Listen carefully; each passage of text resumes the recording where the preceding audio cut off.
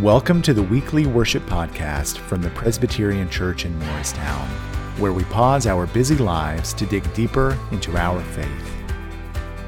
If you enjoy what you hear, please subscribe, or if you have someone in your life that may be inspired by this message, please share it with them. Let's listen to how God might speak to us today, and remember to be the good in your community, a community that matters. Friends, our gospel reading comes to us from the book of Matthew, chapter 21, verses 1 through 11. Hear God's word to us today.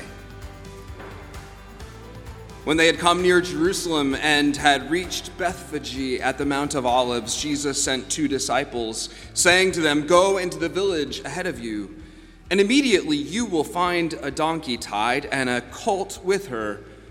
Untie them and bring them to me. If anyone says anything to you, just say this, 'The Lord needs them,' and he will send them immediately." This took place to fulfill what had been spoken through the prophet, saying, "Tell the daughter of Zion, look, your king is coming to you, humble and mounted on a donkey, and on a colt, the foal of a donkey." The disciples went and did this as Jesus had directed them. They brought the donkey and the colt and put their cloaks on them, and he sat on them.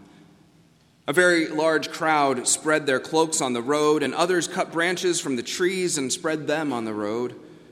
The crowds that went ahead of him and that followed were shouting, "Hosanna to the Son of David! Blessed is the one who comes in the name of the Lord! Hosanna in the highest!" When he entered Jerusalem, the whole city was in turmoil, asking, "Who is this?" The crowds were saying, "This is the prophet Jesus from Nazareth in Galilee." This is the word of the Lord. Thanks be to God. Will you pray with me? Spirit of the living God, fall afresh on us. Spirit of the living God, fall afresh on us. Melt us and mold us. Fill us and use us. Spirit of the living God, fall afresh now on each one of us. Amen. So this is the question that I've been thinking about this week. Was it a choice? Did Jesus have a choice in this, in any of it, or was all of this just a part of God's plan? We often assume that Jesus had no say in the matter, that from the time of his birth, his life was pre-programmed, like a pawn gliding from one preordained event to another in a well-choreographed and divinely scripted drama, and that his arrival in Jerusalem, as well as his trial and his crucifixion, were just his destiny as Savior in order for God to accomplish God's plan for the world. But is that how it was, or did Jesus have no say? Was it a choice? Did Jesus have a choice in this, in any of it? This past Friday night, there was a celebration in town as our Presbyterian congregation, as well as St. Peter's Episcopal Church just down the road, were honored for their role in founding Homeless Solutions 40 years ago. It was a great party and truly a privilege for us to be recognized for the work that began as the Morris Shelter back in the 1980s. I read an article recently that challenges some of the common assumptions about why homelessness still exists today. It begins when someone becomes homeless. The instinct is to ask what tragedy befell them. What bad choices did they make with drugs or alcohol? What prevented them from getting a higher paying job? Why did they have more children than they could afford? Why didn't they make rent? Identifying personal failures, this article says, or specific tragedies helps those of us who have homes feel less precarious. If homelessness is about personal failure, it's easier to dismiss as something that couldn't happen to us. And harsh treatment is easier to rationalize toward those who experience it. But when you zoom out, determining individualized explanations for America's homelessness crisis gets murky. The author then uses the analogy of children playing musical chairs to explain the interplay between structural and individual causes of homelessness. As the game begins, the first kid to become chairless has a sprained ankle, maybe. The next few kids are too anxious to play the game effectively. The next few are smaller than the big kids, and at the end, a fast, large, confident child sits grinning in the last available seat. You can say that disability or lack of physical strength caused the individual kids to end up chairless, but in this scenario, chairlessness itself is an inevitability. The only reason anyone is without a chair is because there aren't enough of them. In musical chairs, enforced scarcity is self-evident in real life. Housing scarcity is more difficult to observe, but it is the underlying cause of homelessness.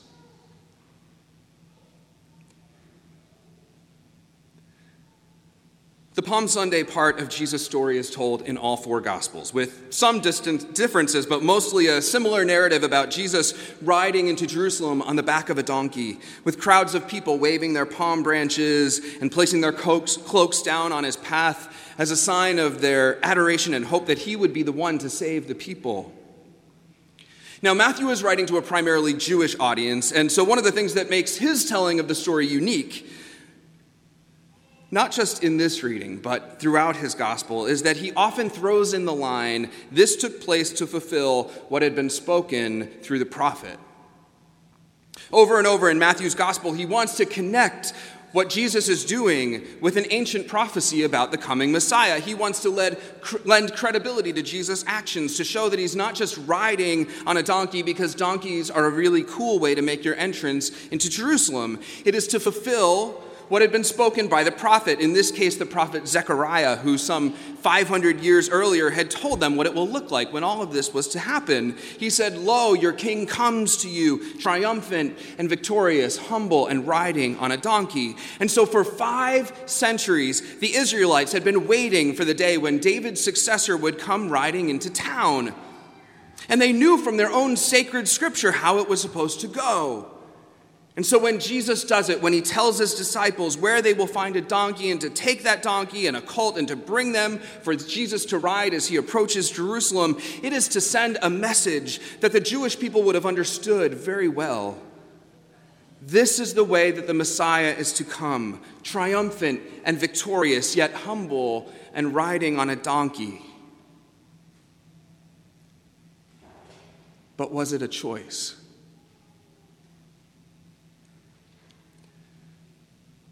Over these last few weeks leading up to the big Homeless Solutions Gala on Friday night, lots of long-involved people from PCM have told me stories about the early days, about how on the first night that the shelter was open in the Howard House right next door, 7 guests showed up looking for a place to stay. Soon, the shelter with its 14-bed capacity was regularly full. On really cold nights, when it was dangerous for folks to sleep outside, volunteers would open the door to the basement and let people find warmth by the boiler.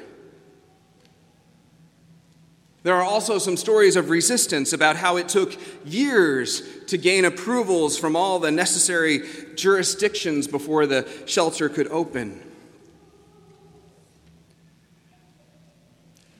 The charitable part of our faith asks, what can we do about homelessness? The justice part of our faith asks why homelessness exists in the first place.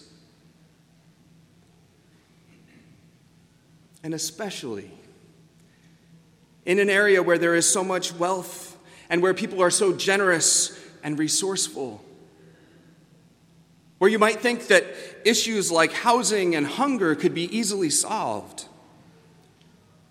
Could it be that right here in our own backyard there is simply a scarcity of affordable housing? Not enough local places to accommodate the people who support our economy. I am talking about the janitors at Morristown Medical Center and the busboys at 1776. When we speak about housing scarcity, we are talking about the affordable places to live for people who scan our groceries at ShopRite or who mow our lawns. What if people become homeless not simply as a result of their bad choices, but because there simply aren't enough affordable places for them to live, which itself is also a choice? Our choice.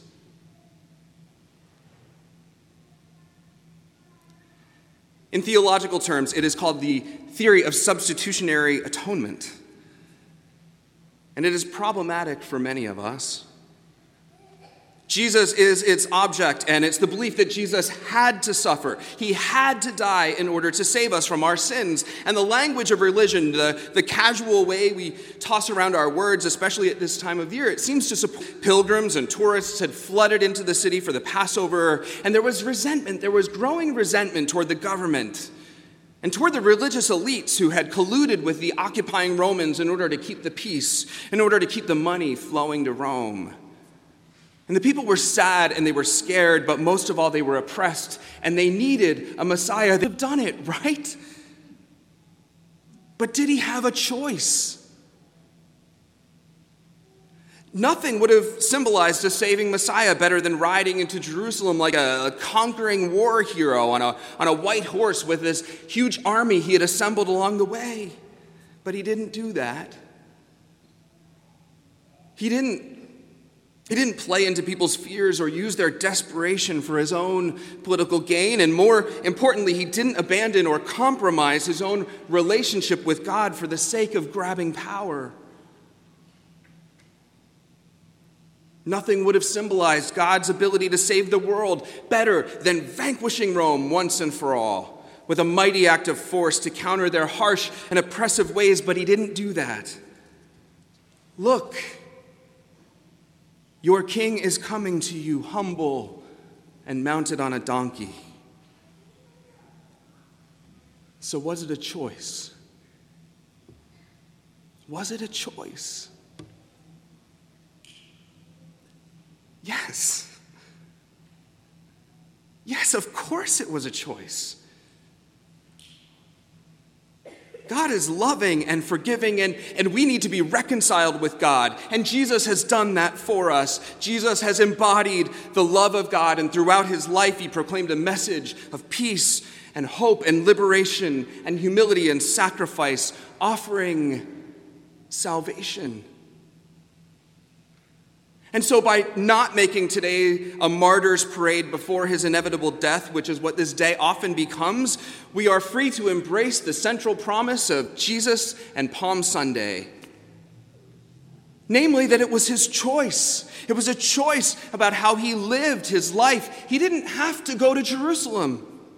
And so what I celebrate this day is that because Jesus had a choice, and because he chose the humble and lowly, and really the biblical image of kingship, it speaks to his character and to who he was and to who he calls his followers to be.